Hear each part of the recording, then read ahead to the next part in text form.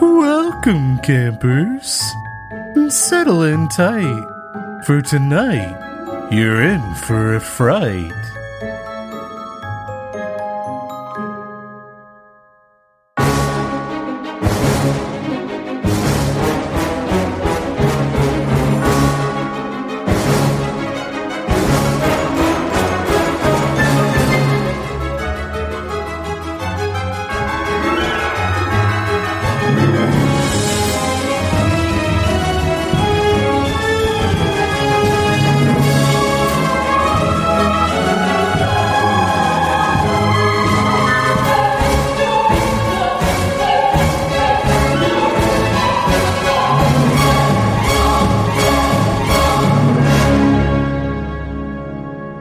Campfire presents Friday Night Fright.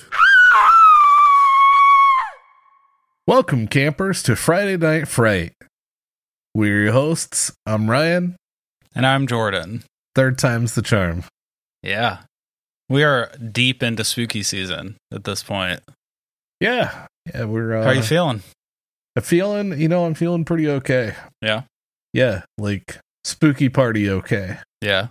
You know, down to clown or frown or yeah, ghost whatever you town. Do. Yeah, one of those. The fall weather has finally taken hold around here. It's been nice, honestly. It's been very nice. Quite nice. I know. Like, although it's been crew neck sweater weather, and I love it. And it's supposed to be back in the 70s for a few days. I'll take that over 80s or 90s or worse. Oh yeah. Because it's still going to be 30 degrees that night. Or I prefer it to stay so. chilly, but 70 isn't the worst thing ever. Yeah, exactly. But yeah, it's been really nice. I hate turning on my heat unless it's until the end of October. I like to try to avoid it as much as possible. So I'll walk downstairs and it's kind of chilly because in the safe haven of my office / little studio area, it's always so warm. It gets very warm. Yeah. Yeah. And so I walk out and I'm like, damn, it's cold. It's not really that cold. It's 60, 68 or something in the house, which that's pretty much my preferred, temp almost year round in the house. But for the last week I've had every window in the house open and fans in multiple of the windows, and it's been fantastic. In the middle of the night, fantastic.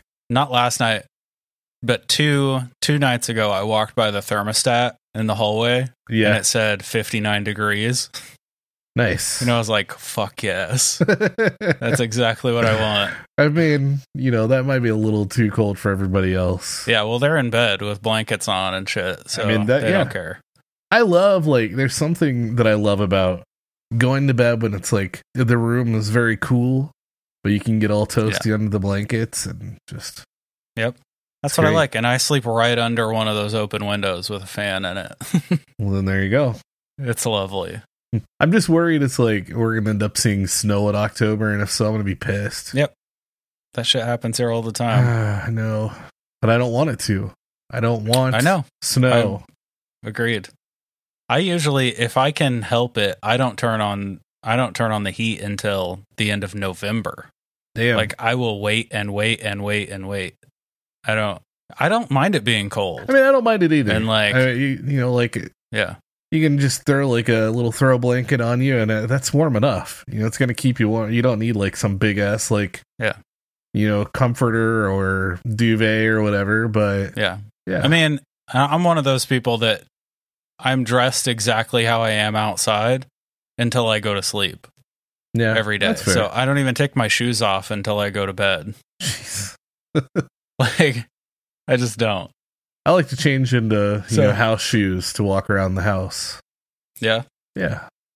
Every time I get home from being somewhere, and then switch into shoes, I feel like Mr. Rogers. Yeah, I was gonna say switch over to my house cardigan as well. Yeah. Yep. That would be the good life, right? Right. Yeah. I don't know. I just I like it cold all the time. So I would like for it to be like if it were up to me in the summer, the thermostat would be set so low that the AC like wouldn't handle it. And then your AC you know goes what I mean? out Like and you're like, well, man, I wish I would have kept it this low. Yeah. That's the only thing that keeps me from doing it. You want it cold enough to where it's basically creating frost on the windows because of how hot it is outside and how cold it is inside. Yes. Yeah. Yes. I feel that. I want condensation. Right. Yeah. The other morning walked out and literally there's frost everywhere. And I'm like, man, that's awesome. Here it comes. Yeah. There was a frost warning here the other night. Yeah. But you know what? I'm cool with that. I'm still going to mow my yard at least one more time. Yeah. You could probably get a few in. I hope so. I mean, I don't know. Yeah. Like, my yard really doesn't even need it right now. But I'm like, well, before it starts to keep frosting and stuff, like, you know, just get it a little bit less. I mean, honestly, my ideal temperature outside is below freezing. Like, I love when it's like 25 degrees, but no snow. No. I love that. I like coat. I like scarf, a good solid, gloves. like 40 degrees in the winter. I think that's ideal. Yeah. That's too warm. No, that's not even winter. You're crazy. I love it cold outside. No, you gotta feel the difference between October and January. No, I don't want to. I want 40 it to degrees in basically January be is an atrocity. October for 12 months long. yeah, I get that. And then I'll be happy. I always think, like, and when people ask me, like, what my favorite season is, I always say autumn, right? Yeah. Like, fall is obviously, that's the go-to, right? But I think it's the relief of summer that makes fall so good. That it not only is the weather itself super enjoyable, but you're finally not having to deal with the hellscape that is summer. I mean, yeah, true. Right? There's something that transition about, like, from fall, that fall air, the smells, like the sound of like crunching leaves. Yep. Just all of it. Yeah, it's beautiful, right? But I think I think my love of fall is influenced directly by my hate of summer. So, like, I mean, that's fair. And I always think fall is my favorite until winter arrives, and I realize that I'm much more comfortable. I like the clothes I get to wear more, all that in the winter. No, fall's perfect because you can wear all those clothes throughout fall as well. You can't wear cool coats. Yeah, you can. Just jackets and sweaters, and which are cool too. But like, I like a good heavy coat. I like wool socks. You know what I mean? Like, I like all those things. Well, I prefer fall. Always will. Always have. See, that's what I'm saying. I think my favorite is technically winter. But the transition from fall to winter you don't get the relief that you get going from summer to fall, right? Because fall is lovely too. So it's just like, it's a different kind of awesome, right? Okay. I'm not ready for winter. Me neither. So I still want fall to be like a solid 6 to 8 weeks. Like 6 to 8 that's months. what it used to be. When we were kids, fall was like all of October. It was like half of September, all of October, and half of November. Yeah, I mean, we had real seasons. It was fall. We didn't just have winter and summer. Yeah. And unfortunately, that's all we have now. Yeah, spring is basically summer. It's just wet summer. I mean, we don't even really ever have a spring. Like, by the time it's like getting warm, it's already May. Yep. And so that's true. And it's immediately like 90 degrees and then, outside. Exactly. And then it's just all of a sudden it's hot. Yeah. That's true. Yeah. This conversation's bumming me out. Why? Because I don't want to think about winter. Like, and now I'm dreading really bums snow you out? and ice. Just stop driving. That's how you stop hating that so much. No. Oh, sure you could. I also like driving, so there's that too. You literally work from home, so work is the only place you actually have to go. Right, but I also everywhere else is a choice. I like to be able to not be confined to my house when I don't want to be. You go for a walk. And walks are nice. Freezing cold winter, dude. When there's snow, there's nothing better than a long winter walk. Oh, forget that, man. Long winter walks are gorgeous. There was one of my favorite things. You hate it. I mean it. No. All right. You got to have a good sidewalk. You can't be walking on the side of a road with no sidewalk. All right. Well, this winter, I'm going to have you take a video of your whole long winter walk. Okay. And then post it so people know you're not full of shit. Okay. I love to walk in the winter. They're all the slush I actually snow and ice and... Hey, you wear boots. You don't even feel it. Yeah. No big deal.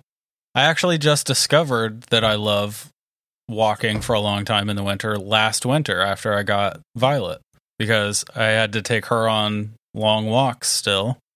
And I'm like, this is actually super nice. It is. You like wear a scarf and a fucking wool hat and a nice thick coat. And then you come in and then gloves and boots. You get warm. By the time you get back, your skin is like numb.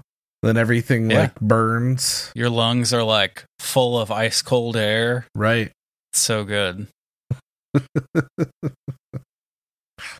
I love that cold winter air. This isn't a winter episode, so we should just stop talking about winter. Didn't I do this last time too? I made us talk about Christmas. Yes. Like 15 minutes. Yeah. Well, I apologize to all you campers. Yeah. We're here to hear spooky stories. Yeah. Not to talk about the crisp winter We're here air. to tell scary stories, talk about Halloween, and you're just blabbering on about, I love my cold lungs. It is the best temperature for your lungs to be, in all fairness. I mean, I don't want my lungs hot. Yeah. Breathing Who wants a hot lung? Constant hot. Yeah. Although, when you're trying to get cleaned out, just like breathing over like a boiling, pot of water is always nice. Yeah. Or in a nice hot shower run in a small bathroom. Just let it fill up with steam. Or a sauna. The poor man's sauna. Yeah. Yeah. I mean, those of us who, grew up not being able to afford trips to the sauna, that's what doctors used to tell parents to do with their kids when they had chest, respiratory issues.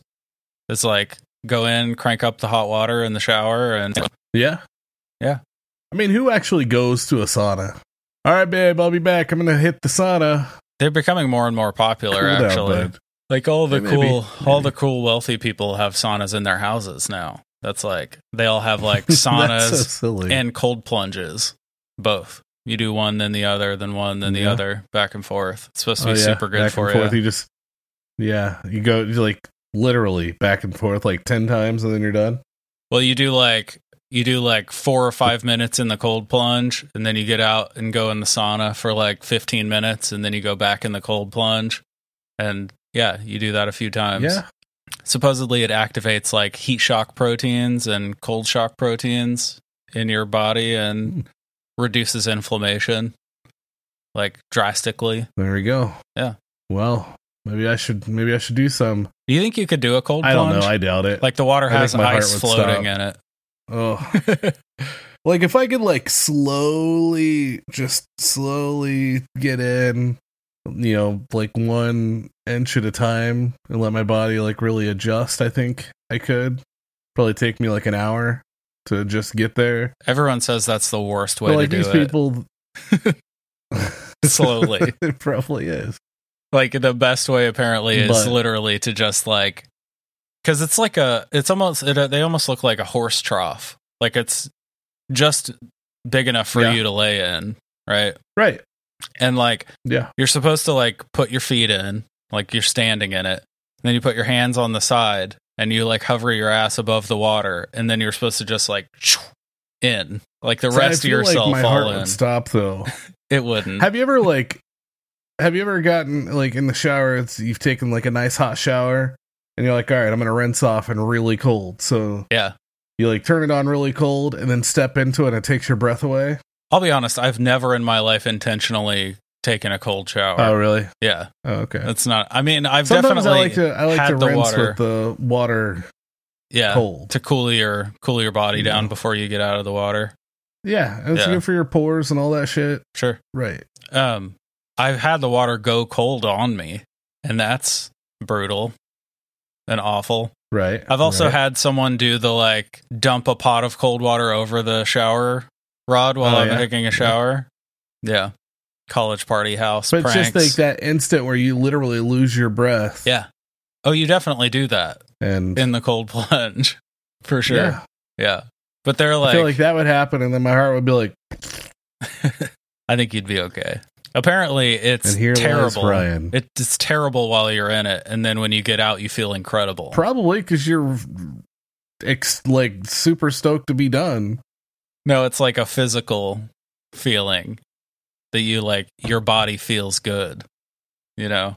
Yeah, that's what you think, but it's actually because you're really excited to get out. Yeah, could be. I don't know. I've always wanted to try it, but I just don't know how. Like, I don't know if I could really. I mean, actual biology aside, there is something to be said about going through, like, intentionally going through difficult things, because when you finish, it's a good feeling. You know what I mean? Right. So, like, I mean, it's that moment of knowing that you did it and you were able to push yourself to do it. I and mean, it's over. Like, yeah. Right? And just the relief of that hard thing is over. Yeah. For sure. That's true. Yeah. I remember I went camping with my dad once when I was like, I don't know, I had to be like 14. And it was pouring rain.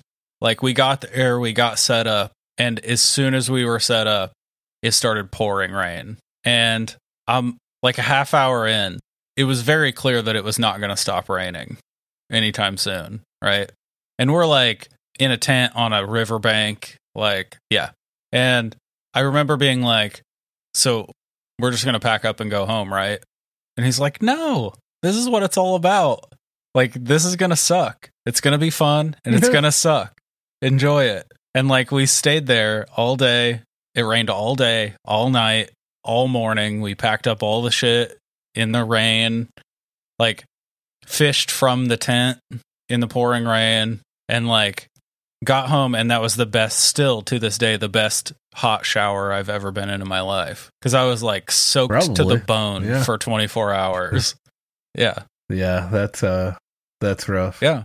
But I remember it 20 years later. You know what I mean? Like, and I look back on it as a good memory, because it was like a super hard thing that he loved. He fucking ate it up. He loved being out there, like, in the pouring rain, like, roughing it. And yeah, so you feeling overcame. Yeah, you did it. You gotta have the dips or the valleys so that you notice the peaks, right? That's true. Yeah. Yeah. Look at you being wise and shit. It's the only redeeming thing about your body slowly rotting more and more every day. Right. Yeah. Yeah. Your body just deteriorates. Develop a massive wisdom. Yeah, exactly. And eventually it's just going to be like, well, what do I do with all this now that I can't move? Take it to the grave. There you go. That's where wisdom goes. You either write it in a book or you just die. Yeah. I'm chock full of just random tidbits of knowledge of things that really don't matter about anything. Yeah. Yeah. That's me. So I love, like, because people often, I mean, you hear that a lot, right? Like, I have so much useless information. But, like, right.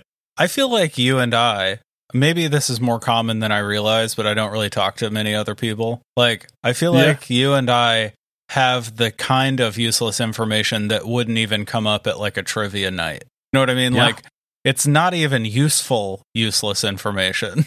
Right. Exactly. It's like very specific niche things that no one ever even talks about. Yeah. You have to find some obscure and that's what's forum. unfortunate about it. Yeah. You have to find some obscure forum on the back corners of the internet where people are actually discussing the things. Like, it's always funny when I get into, like, just a random conversation, and it's something that, like, I either know a lot about or have a lot to say about, because it's not something that's not normally brought up. Yeah. And I just go on and on and on about it, and and then people are just like, huh, I like the way you think. I'm just like, well, thanks. Yeah, that's like the go-to comment when someone just said something you have nothing to say back about. You know what I mean? Like, yeah, I get where you're coming from. Sometimes that's genuine. Yeah. Like, some people just have, like, super cool minds in the way they work, or, yeah. There are a lot of, like, the vast majority of my life, people are talking about things I don't give a fuck about. Oh yeah, like same. a single 100%. fuck about any of it, right? So like, I feel like there are people in my life that every once in a while, when something is actually brought up that I do care about and am knowledgeable about, they're like, oh, he's not a dummy. You know what I mean? Like, because most of the time I'm just like, sure. Yeah. Just waiting for people to stop talking about shit I don't care about. I mean, I do like to listen though.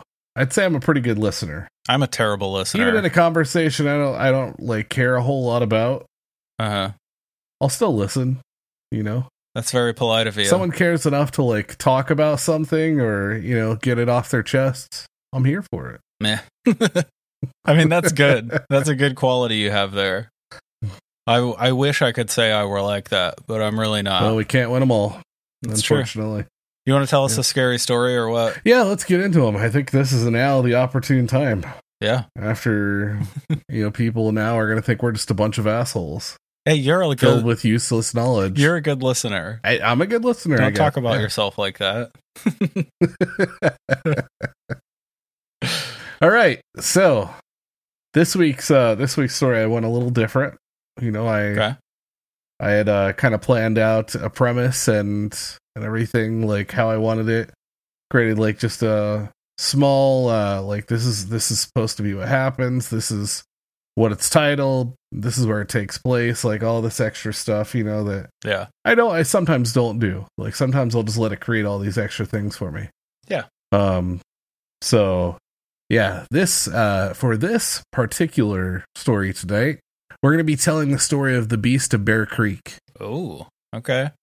I like it. So, you ready? You got your listening pants on? Always.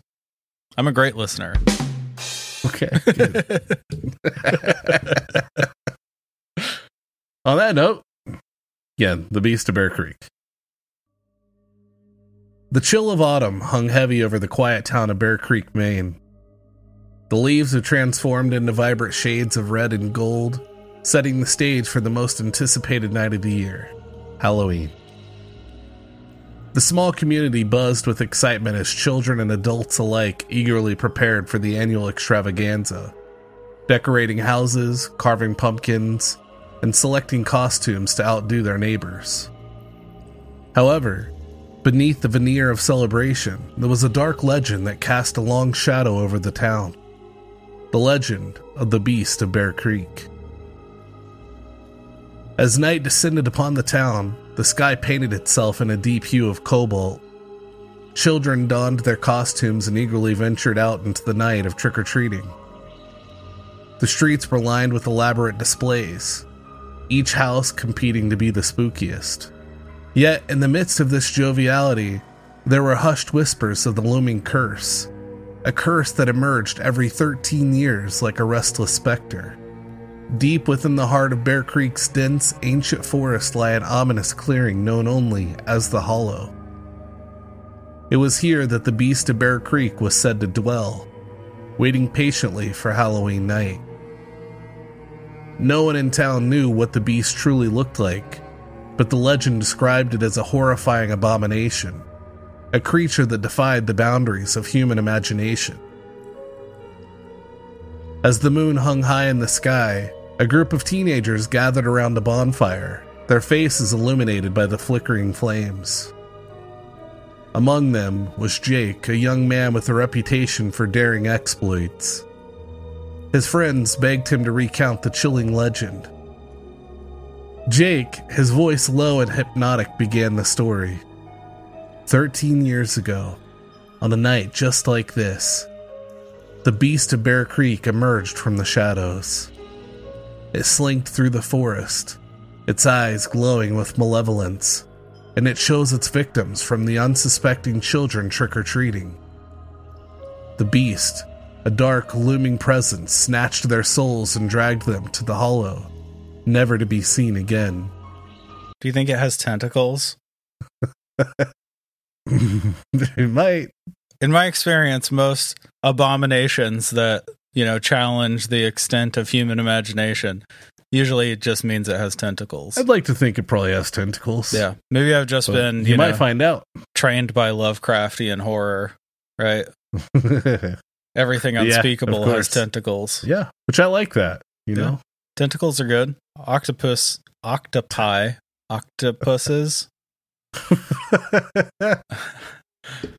They're weird. Yep. They are super weird, but they're super freaking cool. They're probably aliens. They are probably aliens. Yeah, they definitely might be. By morning, it was as if they had never existed. The fire crackled and popped, casting eerie shadows on the faces of the captivated teens. Jake continued. The legend says that the beast of Bear Creek only returns on Halloween night every 13 years to claim more innocent souls. And tonight, my friends, is that very night. As if on cue, the wind picked up, rustling the leaves and sending shivers down their spines. The teens exchanged uneasy glances. A daring girl named Lily chimed in. Come on, Jake, you don't really believe that, do you? It's just an old legend meant to scare kids. Jake's gaze remained steady as he responded. Lily, legends are often born from some grain of truth. Some say that the beast was once a human, a malevolent soul who performed unspeakable deeds in life, and in death was cursed to become the beast of Bear Creek. With Jake's tale echoing in their minds, the group of teenagers decided to explore the hollow, daring one another to venture deeper into the foreboding forest. Their flashlights cut through the thick darkness, casting elongated, eerie shadows. The deeper they went, the more they felt a palpable sense of unease. Twisted trees and gnarled branches seemed to reach out for them, and the air grew colder, causing their breath to mist before their eyes.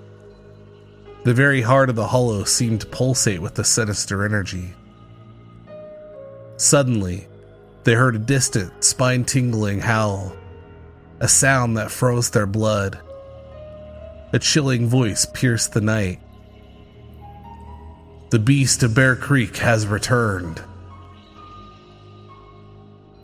Their flashlights flickered, casting eerie beams of light that illuminated grotesque forms lurking in the underbrush. The trees around them seemed to twist and contort, taking on the shape of grotesque faces, their hollow eyes watching the intruders.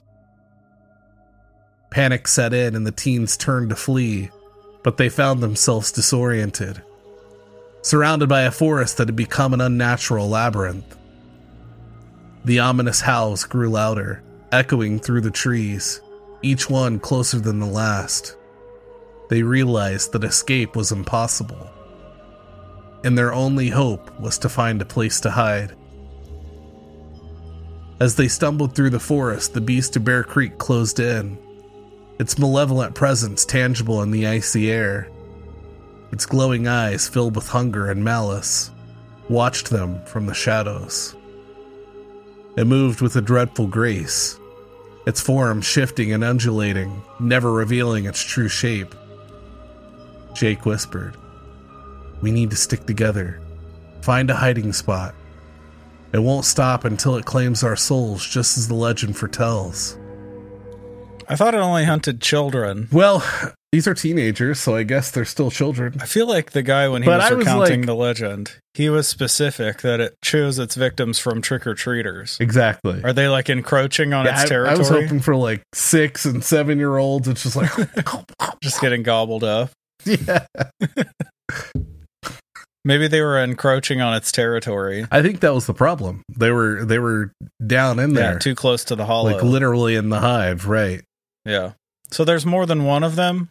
Or it takes, like, maybe it just takes many forms? I don't know. See? That's or the thing. Was that just their mind freaking, playing tricks on them when they were, like, looking around and seeing weird shapes in the shadows? And see, I think it was it growing from this... From the shadows. Right. Gotcha. Just different shadows, of course. Their flashlights were flickering around, casting weird shadows everywhere. Yep. Yeah, so they were seeing a bunch of shit, right? Yeah. But as they searched desperately for refuge, the beast drew nearer. its breathing a sinister raspy wheeze that sent shivers down their spines.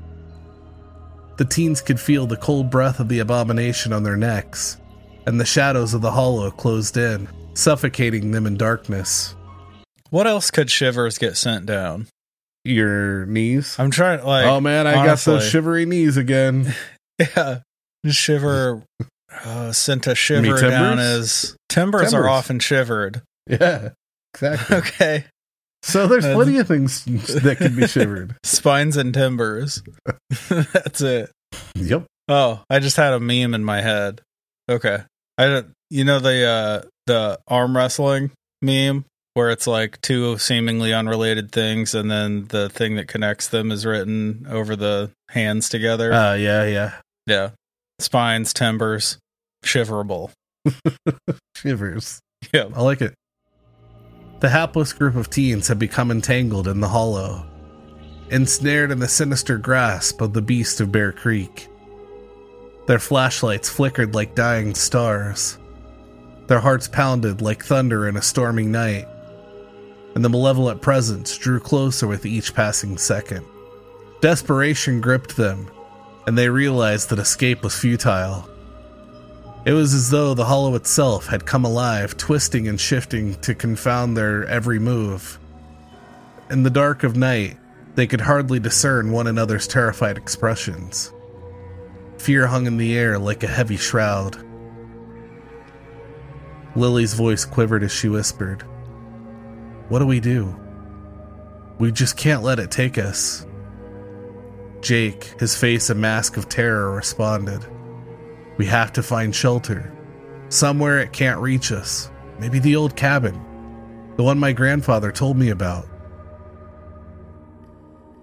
They stumbled through the gnarled trees, blindly searching for the cabin, the only chance they had for sanctuary. The hollow whispers of the forest seemed to taunt them, sinister laughter echoing in the night. As they weaved their way through the twisted maze of branches and undergrowth, the chilling howls of the beast pursued them, each cry growing louder and more grotesque. With every step, the forest's malevolence intensified, making the very ground beneath them writhe with malign intent. Personally, I'm just wondering what is going on with this grandpa that he has a cabin in the hollow. So this is a random new detail. Yeah. Just like they get to, this old cabin my grandfather told me, was telling me about. Like, I feel like this would have gotten brought up, right? Maybe during the thing, like as he's telling the tale. He does kind of say it like, remember that cabin I was telling you about, because he's like, what about that cabin? It's just like there's those new random details, and that's what GPT does a lot. Yeah. Because it's like, here's all this going on. Oh, here's this random fact that you're supposed to already know about. Like the one characters in that one story that you never find out about until they're mentioned. But they've been there the whole time. Yeah. Just that they're a couple, and then it like jumps into them having this like this divine, powerful love. Yeah. Exactly. Yeah. The trees twisted and contorted, their boughs becoming skeletal hands reaching for the intruders, eager to ensnare them. In the distance, the group finally spotted the cabin. Its time-worn wood and faded paint an eerie contrast to the sinister forest. They rushed toward it, hoping it would provide some respite from the abomination pursuing them. As they flung open the creaking door and stumbled inside, they were met with the stale, oppressive air and the oppressive sense that the cabin held its own secrets. I do love this style, sort of. This, like, they're so terrified that it's almost like everything around them is dangerous. You know what I mean? Like, they're running through the forest and they're so panicked that it feels like the trees themselves are trying to grab at them. Right. Like, gives me Evil I like Dead that vibes. Yeah.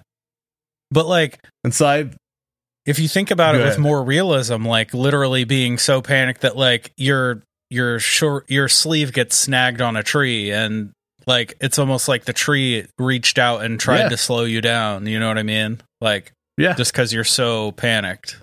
Yeah, I like that. I dig that a lot. Lily gasped. It's so cold in here, like the very chill of death. Seriously? They're running from a fucking monster and the girl is complaining about the temperature? The very chill of death. Yeah. She knows exactly what that's like.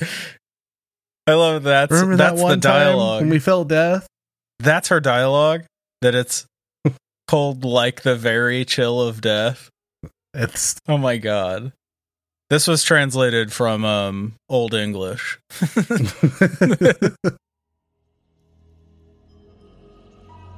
Jake responded, "We'll be safe in here, just like my grandfather said."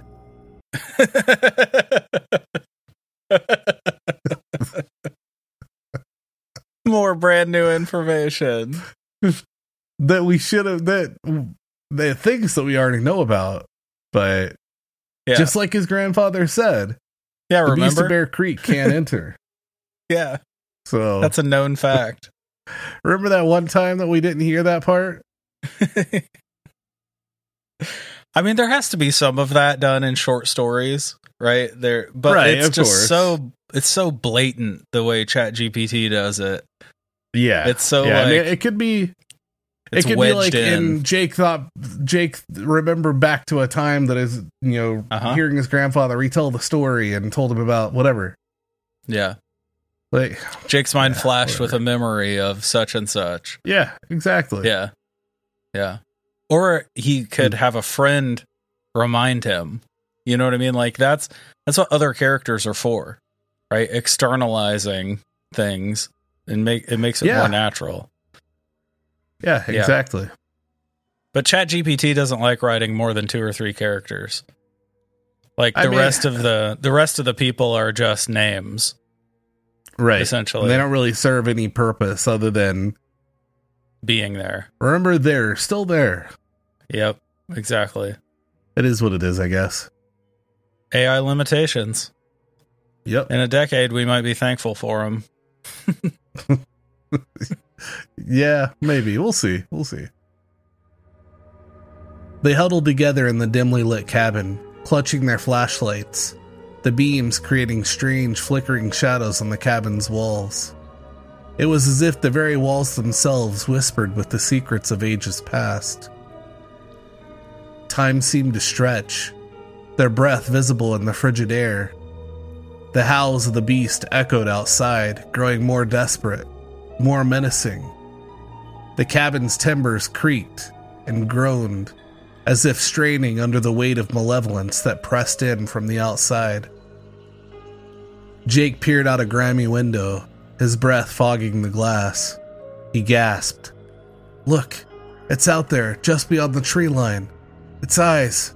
They're watching us." Through the glass, they saw the gleaming orbs of the beast, a pair of fiery, malevolent eyes that pierced the darkness.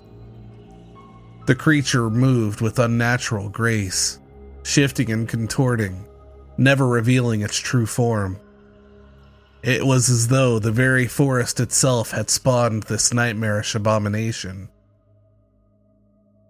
Lily whispered, "What is it? What does it want?" Jake, his voice barely more than a frightened murmur, replied, "It wants our souls, just like the legend says. We have to survive until morning. Just a few more hours and it will disappear." But as the night wore on, the cabin felt like a tomb, a place where the very essence of life had been drained. The walls seemed to close in, and the air grew colder with each passing minute. The group clung to their dwindling hope, their flashlights like feeble beacons in the unforgiving darkness. Suddenly, the cabin shuddered.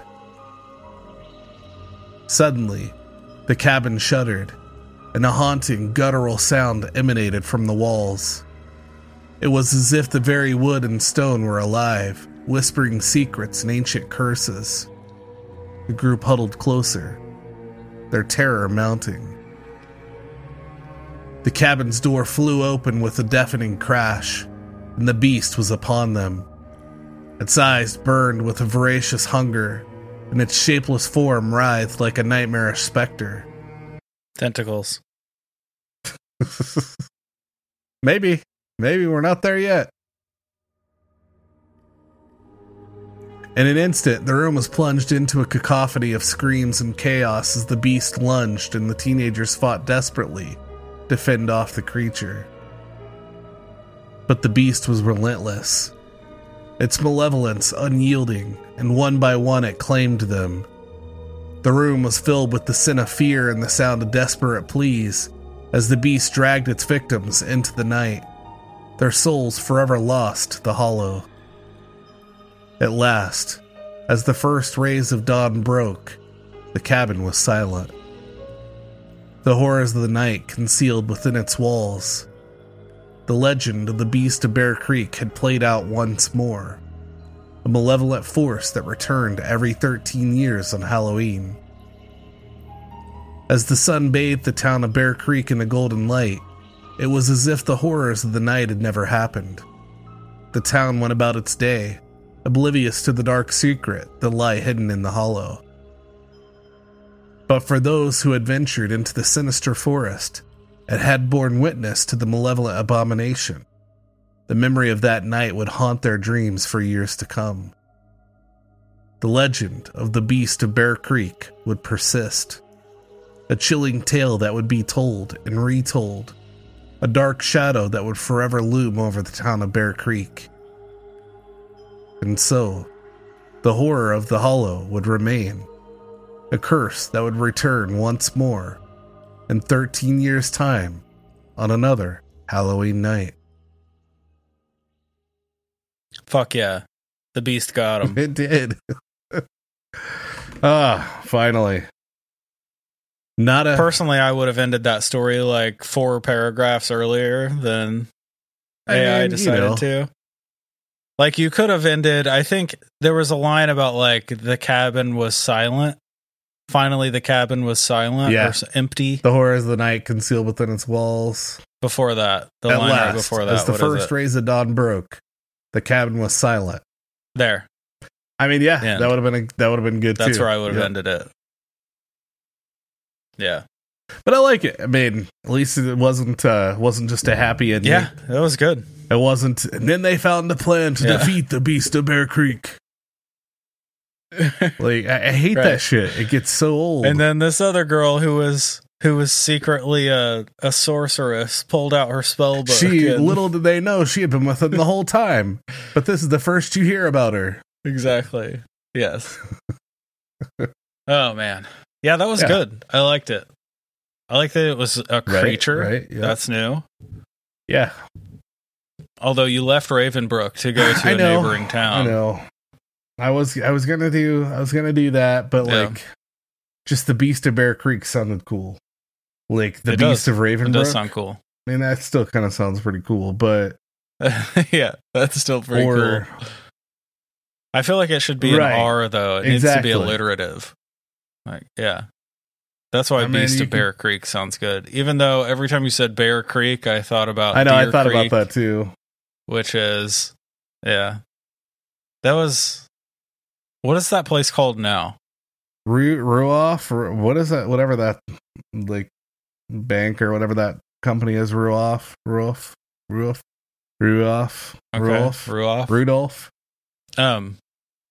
Because for a while it was the Verizon Wireless Center. Right. Yeah. After it was Deer Creek. And then it was something after that. Okay. And now it's this. Yeah. Yep. Okay. Anyway, it's like the big concert venue in Indianapolis or near Indianapolis. I mean, it's at Hamilton. That's where like you would go to see like big headlining, like national. Yeah, anytime we had like bands, Warped Tour and stuff like that, it was always like, there. Yeah.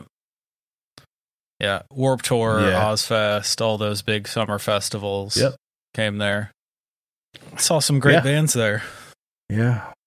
Good old days. Sure. Yep. Back before we knew that Marilyn Manson was a sex offender. I enjoyed quite a few of his shows. I mean, I could have always guessed that. Yeah, I guess. I think a lot of us I think a lot of us in the early days just like to pretend that was very much a character he was playing. You know, man. I don't think it really was. I don't think so either. From what I've heard, he's basically just a piece of shit 24/7. Yeah. So, you know, I not just it. for the stage. I could see it. I was never in. But it was tricky because he would really into all that. So yeah, I was always more into the like mall metal than you were because I had the older brother growing up that was into all the mall metal, goth, all the. I just got into like stuff. The punk stuff super early. Yeah, which you thankfully passed on to me, which saved me from, you know, being a 35-year-old who goes to like Five Finger Death Punch concerts. You're welcome. Thank you so much. But like, it was tricky with Marilyn Manson though, because I know this is off topic, but I'd like to address it real quick. Because like, he's a creep. Yeah, for sure. Might as well talk about Marilyn Manson, right? He is a creep. It was tricky because he would do these interviews. He would go on these like talk shows and these radio shows in like nice suits, looking and he's very well spoken and intelligent. And like, it made it seem like, oh, he's just playing like the gross dirtbag character for the band. And he's actually this like well put together, intelligent guy behind the scenes. Right. But like, I don't think that's necessary. I mean, he could be both, right? Have that, that secret dark side. Yeah.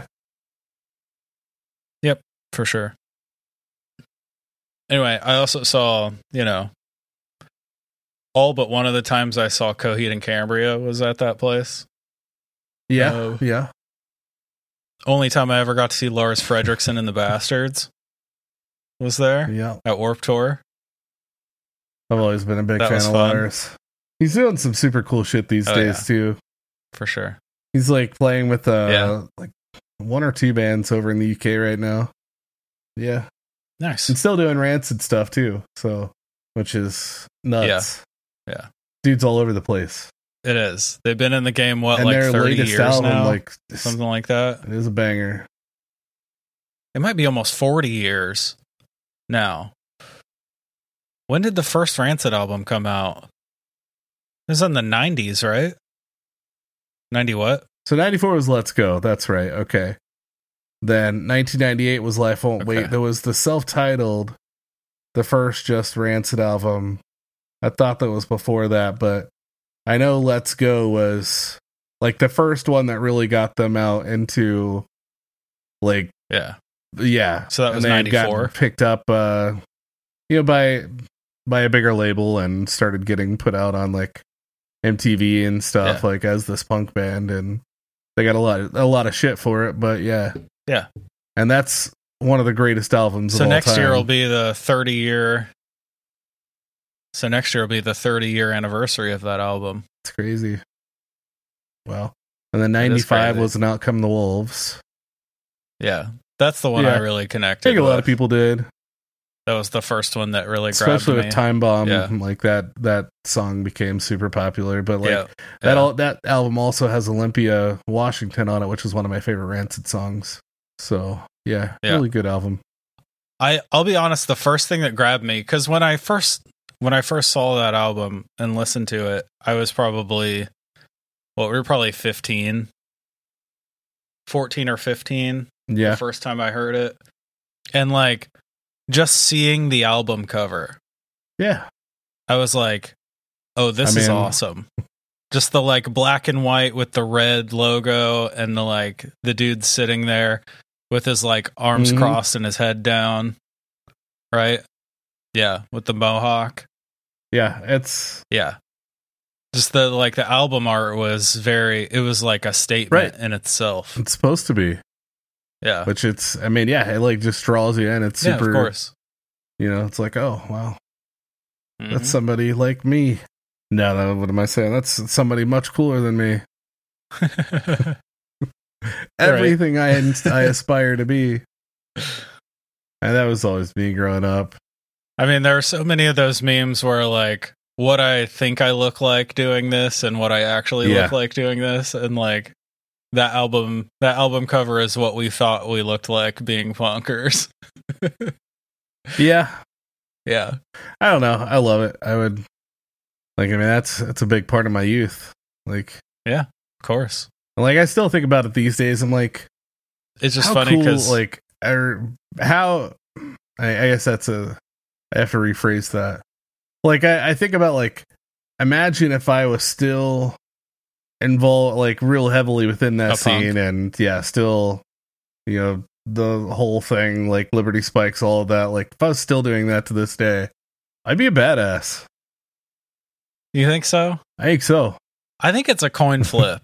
I think like half of the people that do that, I think what matters is if you're like, if you make a living doing it. It's a lot different. I think it's much cool. Yeah. It's very different, right? Because when you see like Tim Armstrong, you're like, oh, that guy's still a fucking badass. Yeah. You know what I mean? Like, because he does what he wants and it pays his bills. Right. You know what I mean?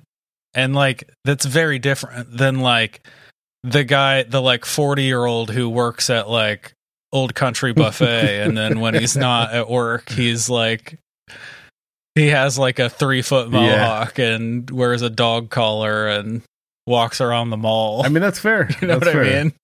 That's very different. I think that's very, very much different, you know. But like, I don't know. I just, that's about all I got to say. It's same with like old tattoo artists, right? Like, I feel like they pull it off. They pull off that like still dressing the way they did when they were 17, when they're like 40. But I mean, because it's like, oh, they're like, you're in that lifestyle. Exactly. You know what I mean? Like anybody that comes in for a tattoo, they're not going to look at you and be like, oh, you must worship the Satan. They're going to be like, oh yeah, cool, dude. Yeah. Like, right. Yeah. I mean, you know, and anybody that comes in, regardless of whoever, whatever, like type of person they are going to see those people, and it's just going to be okay. It's just, that's, you know, because they kind of coincide with each other. And so, yeah, it's all part of the same scene. Yeah. Right. Yeah. And they're making a living doing it. It's sad that it's like that, though. Being a part of that scene. But yeah, I think it's just, at our age, part of it is like, are you doing, part of whether you respect someone or not is if they're doing what they need to do to take care of themselves. Right. You know what I mean? Like, to be sufficient. To be self-sufficient. And, like, it's weird to see someone, like, I don't know, when you see someone who's making a living in that scene, then it's, the aesthetic is part of them doing what they're doing to be self-sufficient. Right. You know what I mean? I don't know. All I know is it feels very different looking at like Tim Armstrong than the fucking Old Country Buffet guy. I don't know. I'm not sure 100% why, but it's definitely different. You know? Yeah. It's a different feeling. I mean, I get it. It's just, you know, it's just unfortunate that, you know, the older you get, it's frowned upon to express yourself the way that you want to. I think it's because, like, and I've thought about this because with my teenagers, like, I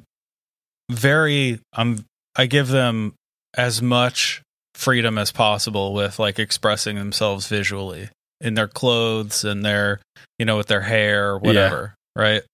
I don't care. But like, I think it's because by the time you're our age, you're expected to be more than the clothes you wear or the color of your hair. Like, you're supposed to have developed yourself to where you can express yourself in more nuanced and thoughtful ways than like, can't you tell how mad I am at society because my hair's green? You know what I mean? Like, that's okay when you're 16 because you're a fucking dummy. Like, you don't have the other tools to actually express those those feelings and thoughts, appropriately. Okay. But by the time you're 40, you should be able to just say what you think. Yeah. You know? I mean, that's fair. I think that's the difference. I think that's why it's always off-putting to see someone like rocking that when they're like 50. It's just a bummer that that's the thing. I suppose so. That's my takeaway. I don't know. Maybe that's just like Western capitalist conditioning coming through me. That like we're all supposed to be the same by the time we die. Yeah, but that's lame. You know what I mean? I know. I'm saying like maybe that's all it is. It's just that conditioning. Maybe that's why I think that way. You know. But I mean, what can you do, right? I mean, honestly, dress however the fuck you want. I don't give a shit. You want to? I don't talk to. I mean, I was gonna say but if I see you at like a school function, I probably won't stop and talk to you. If you like have like 14-inch Liberty spikes dropping off your 6th grader, you know what I mean? But like, I don't talk to anybody anyway. Fair. So I don't care if you have a fade or Liberty spikes. So you want to get into the next story? Yeah. My story is called The Halloween Masquerade. The Johnson family lived in the quaint suburban neighborhood of Ravenbrook, Maine. We get a state where it is now. I don't think it ever decided if it was in Maine or not. Bear Creek is also in called Maine. It Ravenbrook. Yeah. So maybe we're creating a nice little map of spooky towns, of fake spooky towns. I like it. Where Halloween was a celebrated and beloved event. The yearly tradition was to decorate their home extravagantly, dress in elaborate costumes, and hand out candy to the hordes of trick-or-treaters. This Halloween, however, the Johnsons decided to forego their usual revelry. Instead, they chose to stay home and hand out candy to the neighborhood children. As darkness fell on that crisp October night, the Johnsons adorned their home with eerie decorations.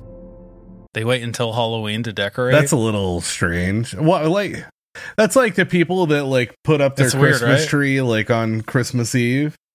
I don't know how common that is, but I've seen it in movies, of course. They're like, our tradition is to go out on Christmas Eve and cut down our own tree. Why do it? Like, why waste the time then? Yeah. Well, I think those people keep their tree up until New Year's. I mean, still. So it's like a week. Right. But it's pointless. Why not do that in like the beginning of December and you get to like, feel the season for a whole month. Yeah. That's true. If you're going to do Might it, as well. do it like that, for sure. Do you have Halloween decorations up? They've been up. Yeah? Since September. Okay. Yeah. Interesting. Nice. My wife bought something that hangs on the outside of the door that has like it's some Halloween thing that's hanging on the outside of the front door. Is that the extent of your decorating? Yeah. And that's like the most we've done in the last like 10 years. So I mean that's better than nothing too. So not two. That's better than nothing. I was surprised. I didn't even know. I didn't know she was going to do it. I saw it the other day and I was like, where the hell did this come from? Nice. From ghoulish ghosts to grotesque gravestones. That was their decorations. They reveled in the sound of excited laughter and the colorful costumes of children parading down their street. By 8:30 p.m., the stream of trick-or-treaters had dwindled, and the Johnsons decided to call it a night. They switched off their porch light, their signal to the neighborhood that they were finished. John, the father, locked the front door. Sarah, the mother, began to tidy up, and their 2 children, Rachel and Jake, settled in the living room. The family was wrapped in the comfort of their living room, enjoying a classic Halloween movie. The children's laughter filled the room, a stark contrast to the unnerving stillness that had fallen outside. The ticking of the grandfather clock seemed unusually loud, each chime reminding them that it was All Hallows' Eve. Rachel, curious and bold, peered through the curtains, trying to catch a glimpse of any lingering trick-or-treaters. To her surprise, the street was deserted. She announced her findings to the family, who decided that it was time to turn in for the night. John muttered something about the town becoming more safety-conscious, causing the decline in trick-or-treaters. They turned off the TV, extinguishing the last source of light in the room. Just as they were about to head to bed, a particular sensation washed over the family. It was as if they were being watched, as if the very walls of their home were closing in on them. The darkness outside seemed thicker, heavier, and more oppressive than usual.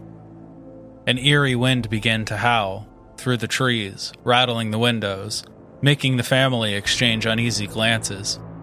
"Weird night, huh?" Jake muttered, his voice barely a whisper.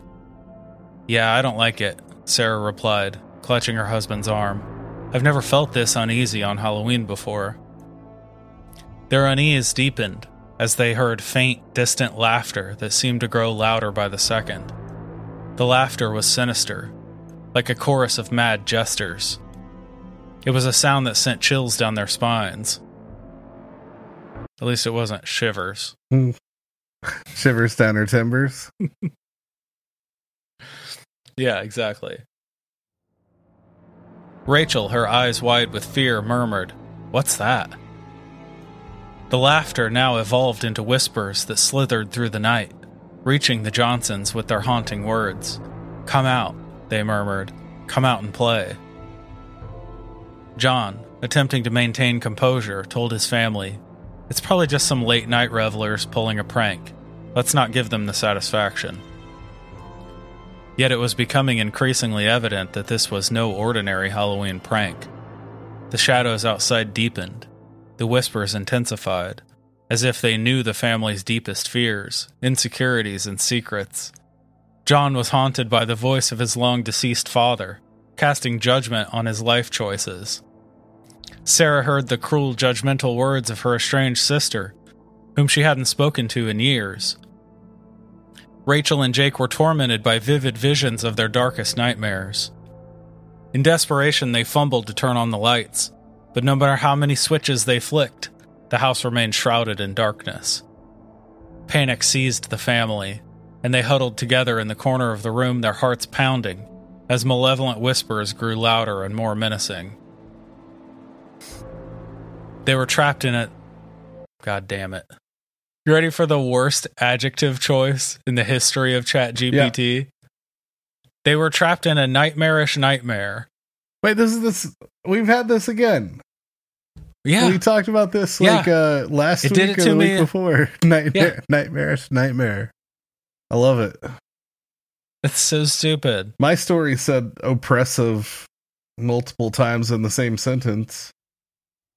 So, yeah. I decided while listening to your story that the next time I do one for next week, I'm going to specifically tell it to not use the word malevolent a single time. Yeah. Yeah. Likes to use those ones quite a bit. For sure. They were trapped in a nightmare, where the walls seemed to close in around them, and the chilling voices threatened to tear their sanity apart. Shadows danced on the walls, grotesque and unnatural. The family cried out for help, but their pleas were swallowed by the unrelenting darkness. As the clock struck midnight, holy shit. They've been doing this for 3 hours? Doesn't seem like it. They're just wandering around their house like, flicking all the switches repeatedly. Yeah, exactly. As the clock struck midnight, the chilling whispers coalesced into a sinister laughter that echoed through the house, and the Johnsons' cries of terror faded into the night. In the darkness, a group of masked figures watched from the outside, their twisted faces hidden beneath grotesque masks. They had achieved their goal for this Halloween night, for they knew that the Johnsons were now theirs to torment and consume. Little did the family know that the horrors of All Hallows' Eve had only just begun, and the shadows that now enveloped their home held secrets darker than they could ever imagine. The once cozy home had been transformed into a realm of dread and despair, The malevolent whispers that tormented their minds did not cease, and the darkness seemed to pulse with a life of its own. They huddled together, the only source of comfort amidst the sinister forces closing in. As the hours passed, the torment from outside became relentless.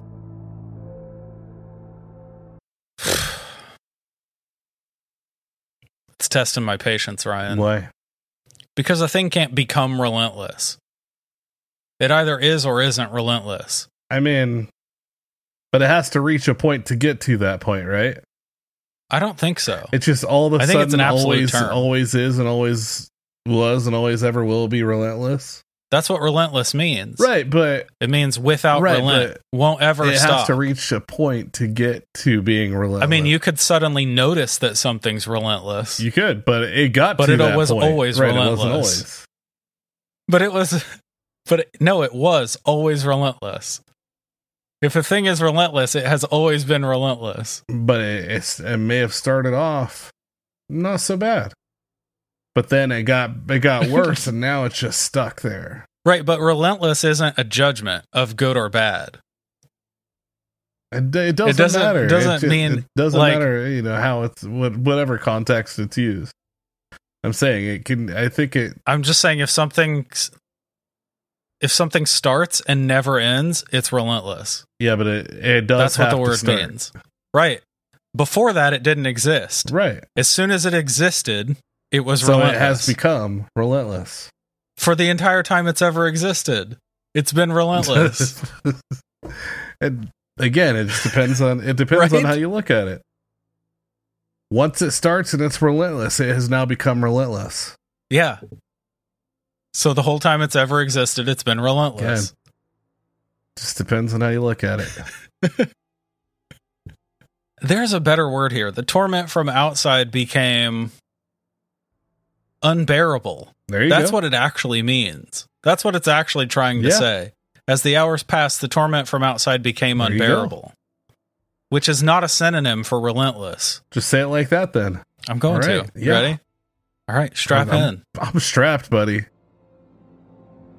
As the hours passed, the torment from outside became unbearable. The figures seemed to know every secret, every regret, every fear that the Johnsons had tried to bury. John's father, long dead, chastised him for not pursuing a career in law as he'd wished. Sarah's estranged sister condemned her for abandoning the family. Rachel and Jake were caught in the grip of their most horrifying nightmares brought to life by the haunting voices. Their eyes darted around the room, searching for any escape from the nightmarish prison they found themselves in. But the room remained shrouded in darkness, their cries unanswered. "We have to get out of here," John muttered, his voice quivering with fear. "We can't stay trapped like this. We have to find a way." In their desperation, they decided to try the back door.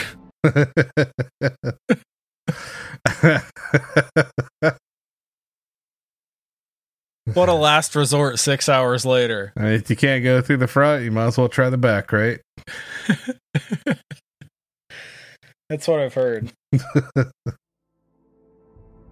Each step they took through the oppressive darkness felt like a journey through an alien and malevolent world. The only sounds were the whispers, the echoing laughter, and their own trembling breaths. When they reached the back door, their trembling hands fumbled with the lock, but it refused to budge. It was as if the very house was conspiring against them, holding them captive in its sinister embrace.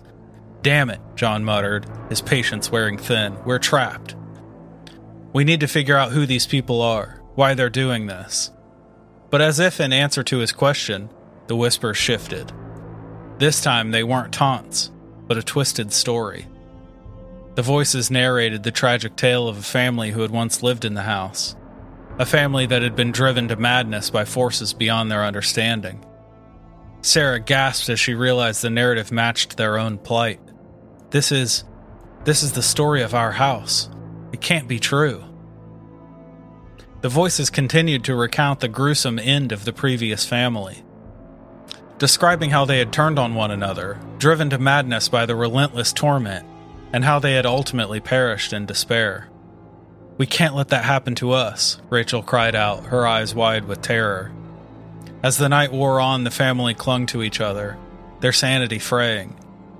John became increasingly convinced that there must be a way out, that the house held some hidden escape route. Sarah, however, was paralyzed by fear and doubt. The chilling narrative had sown seeds of dread in her mind, and she couldn't shake the feeling that they were doomed to follow in the footsteps of the previous family. Their children, Rachel and Jake, held each other, shivering in fear, their faces drained of color. The darkness and torment continued to envelop them, and they were slowly losing hope. Then, as if in a final cruel twist, the voices spoke of an ancient ritual that could break the curse and free the family from the relentless onslaught of darkness. A lot of relentless fear and everything going on here. And we just saw the entry of that Deus Ex Machina that you love so much. Where they just they always have a way out. God just swoops in and goes, here's how it's better. Yep. And that's where it gets so annoying, man. Like, why does there always have to be a positive ending? Like, look, man. Maybe we'll get tired of this eventually, and we'll go back to writing our own stories for these, and then we can have these we could have this end with the siblings deciding that the parents are the cause of their problems, and then they stab their mom and dad to death in the kitchen. And that would be cover themselves in their parents' blood. End. Right. And then they cover themselves in their parents' blood, and they're found 2 years later as feral children covered in their parents' blood, eating intestines and squirrels from the backyard. Wow. I guess I'm just spitballing a cool ending there. I mean, yeah, that is a much cooler ending though. I mean, we'll see. This might pull it out. All right. I'm waiting. The ritual, they claimed, involved offering up a willing sacrifice, a member of the family, to appease the malevolent spirits that had taken residence in the house. Obviously, the dad's going to do it. Hopefully he sacrifices the youngest. Himself. He's going to sacrifice himself. Although, if you really cared about your family, you would throw your youngest out there to get killed, because if you sacrifice yourself, who's going to pay the bills? Exactly. You're going to leave them parentless. They're going to be forced to go off into foster homes or live on the streets or live with a relative, and they're always going to be unhappy. They're going to grow up just that's bad. Come on. Probably become a serial killer themselves. That's very possible. Yeah. Yeah. See, that's sad. You ready? Yeah. "We have to do it," John muttered, his voice trembling. "We have to perform the ritual and end this nightmare." Sarah's eyes welled with tears as she realized what her husband was suggesting. "No, John, we can't. We can't sacrifice one of our own." The voices grew louder, more insistent, pushing the family closer to the brink of madness. It was a choice between the unspeakable and the unbearable. Just as John was about to make a dreadful decision, a flicker of hope emerged. Boo. Boo, get your hope out of here. In the distance, they heard sirens approaching. The police were on their way, alerted by concerned neighbors who had heard their screams. The family clung to that last glimmer of hope, praying that the authorities would arrive in time to save them from the nightmarish forces that threatened to consume them. As the wailing sirens grew nearer, the voices outside the Johnsons' home intensified their torment, urging them to act swiftly. The ambulance blew up and never made it. Yeah, exactly. The ambulance crashed and both drivers died right outside the house.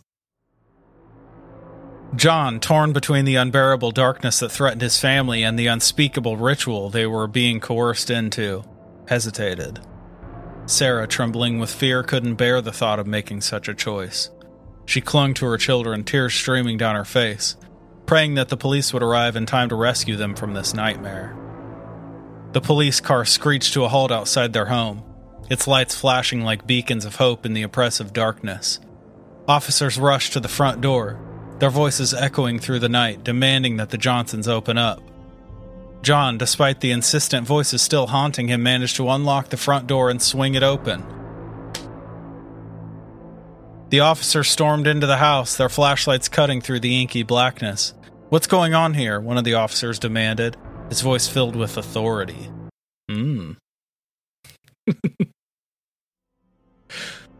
The family huddled together and, trembling, recounted the nightmarish events that had unfolded since they turned off the porch light. They spoke of the relentless whispers, the sinister laughter, and the chilling narrative of the previous family that had lived in the house. The officers exchanged uneasy glances, their flashlights sweeping over the room as if searching for any sign of the malevolent figures, but they found nothing. No masked intruders, no lurking shadows. "Must have been some Halloween pranksters," one of the officers said, his tone dismissive. The family's protests fell on deaf ears. The officers assured them that they were safe now, and that there was no imminent danger. The sinister voices had fallen silent, as if retreating from the presence of the police. Reluctantly, the officers left, leaving the Johnsons in a house that was now shrouded in an oppressive silence. The family's hope had been crushed, and they were once again at the mercy of the malevolent forces that continued to torment them. Why wouldn't you just leave when the cops leave? Just get out of the house, follow them out, get in your car, and go stay in a hotel room. I might follow. I mean, it's definitely going to hang out if you don't leave. You know what I mean? It can't hurt. And it's probably, I'd say that's a pretty fair, safe bet. Fair assumption. I think also, based on the words I'm about to read, I think ChatGPT might be under the assumption that a single night is 30 hours long.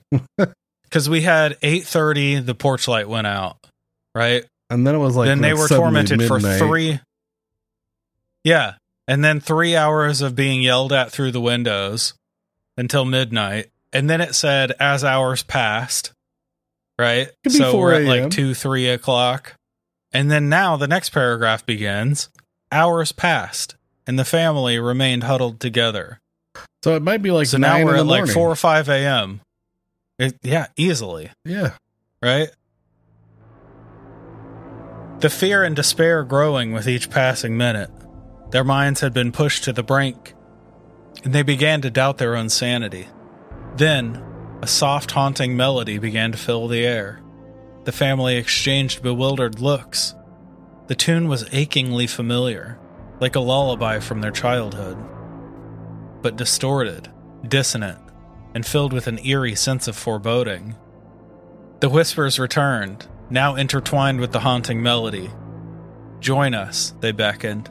"Surrender to the darkness." One of us. One of us. One of us. John, desperate and broken, clutched his head, unable to bear the torment any longer. He realized that there was no escape, no salvation. He turned to his family, his eyes empty and devoid of hope. In that moment of despair, he began to speak the unspeakable words, the words of the ritual that had been forced upon him. The family watched in horror as John's trembling hands reached for Rachel, their youngest. "No," Sarah screamed, but it was too late. The dark forces that had ensnared their minds demanded a sacrifice, and the ritual had been set in motion. As John chanted the ancient words, the darkness in the room seemed to grow even thicker, and the malevolent whispers swirled around them, eager to claim their prize. Rachel's eyes widened with terror as she realized that what her father was about to do. But just as John was on the verge of completing the ritual, a blinding light filled the room. The oppressive darkness recoiled, as if repelled by the brilliant radiance. Sarah, her heart filled with a desperate hope, had managed to ignite a set of emergency candles. The sudden illumination banished the shadows, revealing the family standing frozen in a grotesque tableau. John, his hands still trembling, had halted the ritual mid-chant. The darkness had retreated, but the voices continued to whisper faintly, their presence diminished. Realization dawned upon the family. They had the power to resist the malevolent forces. With newfound determination, they united against the sinister voices, driving them further and further away. The emergency candles flickered, their flames dancing in defiance of the darkness. The family's unity and unwavering resolve became their shield against the relentless torment. Slowly, the room began to return to normal, the haunting voices dissipating into nothingness. As dawn broke, the Johnsons found themselves victorious over the malevolent forces that had sought to consume them. The darkness had been repelled, the sinister whispers silenced. They had emerged from the nightmarish ordeal scarred but unbroken. The family vowed never to forget the horrors they had faced, but also to cherish the light, love, and unity that had saved them from the shadows of All Hallows' Eve. Halloween would never be the same for them, but they knew that the true power of the holiday lay not in the fear of the unknown, but in the strength of the human spirit to endure, to overcome, and to defy the darkness that threatened to consume them. But then, about a month later, the dad lost his job, and instead of admitting that he couldn't take care of the family anymore, he murdered both of his children and his wife and buried them in the backyard. The end. Excellent ending. Thank you. It went from this super positive, this very powerful positive message, as they all do, to just dark and good. Yeah. Turns out old John was a family annihilator from the beginning. Just a quick random break from everything the story was about. Exactly. Lost his job and went crazy. That's right. I'll take that one. That story sucked.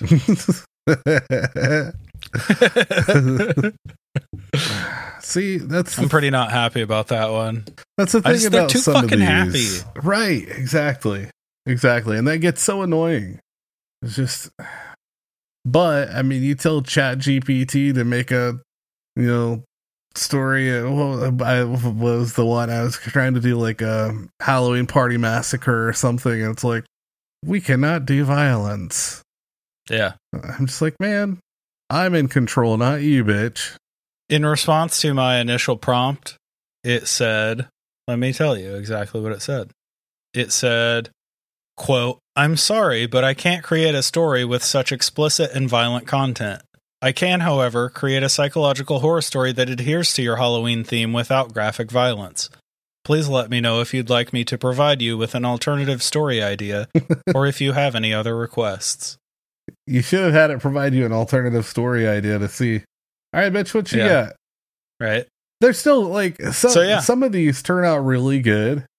And surprisingly turn out surprisingly well. And then some, it's just like, oh. I really this went a direction I didn't foresee. Yeah. ChatGPT really doesn't like human on human horror. Right. You know what I mean? They're always fighting the forces of darkness and shit like that. Although when he grabbed for the youngest, I was like, man, all right. I know. This is what I was waiting for. Are we going to get a fucking suburban child sacrifice here? I mean, he murdered them all afterwards. So, but that was in my epilogue, so right, yeah. I thought it deserved an epilogue. Yeah. I mean, I think that's quite fine. That should be your whole story. That ending right there. Right. My original, what I wanted the story to be was something akin to, was the movie called Strangers or The Strangers? Yeah. Where the people show up outside their house and they torment them through the house and all that. That was the original idea. And then it turned it into this weird supernatural thing, version of it. I mean, I wanted my story to be about a monster that ate little kids, but yeah. We rarely get what we want. Yeah, that's true. It's the way the world works. They are fun though. And they're super fun to make fun of too. Yeah, I mean, I like seeing what it comes up with because, again, sometimes there's a gem, sometimes it's just a shit show, and it's just funny the whole time. That's true. Agreed. So I enjoy doing them. All right, same. I like them a lot, and the campers seem to enjoy them. Yeah. So that's what matters. That's good. They're gonna keep coming. As long as you keep coming, we'll keep coming with the stories. That's the guarantee. That's the campfire guarantee. That's right. Patreon.com/campfire tales of the strange and unsettling. Go there or you're a fucking loser. If you like feet pics, ear pics, shoulder pics, you might want to check it out. It's true. I mean, Ryan runs it, so.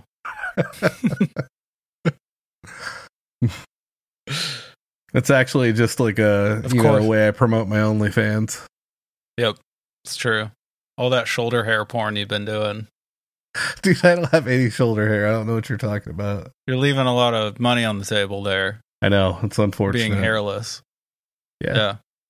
There's a whole market. I'm just not a hairy guy. I know. Yeah. I mean, shockingly, me neither, despite the werewolf face. Like, because it all just jumps to your face. It's true. It's true. I grow a fucking giant beard in 3 weeks, but yeah, I'm pretty much hairless other than that. Like, I have very, like, even like forearm and leg hair is super light. Same. Yeah. Yeah. Which I think that's a good thing, honestly. I see these guys out here with, like, looks like they're wearing, like, fur coats all the time. I was like, that's gross. Yeah. And that has to be uncomfortable, looks uncomfortable as well. Yeah. Yeah. I imagine in the summer it's a real pain in the ass to have that, you know? Right. And it's just, then all that, like, sweat, like, if you sweat, it just sticks to it. It's just gonna make you smell even worse. Yeah. Like, yeah. Nobody wants that. I know, even in high school, there were dudes who looked like they were, like, smuggling fucking Brillo pads under their arms. And I'm like, what is going on here? Like, why would anyone need to be that hairy? Yeah, I agree. Like, I'm pretty sure I could count my armpit hairs. I mean, probably like 40 or 50 under each arm. That's about it. Right on. And now that we've discussed everything important, often, yeah. So, yeah, me neither. I'm assuming they're the same as they were, 15 years ago. Probably. Yeah. Yeah. Again, patreon.com/campfire tales of the strange and unsettling. A lot more of this. And now that we've discussed everything important, I think that concludes Friday Night Fright 17.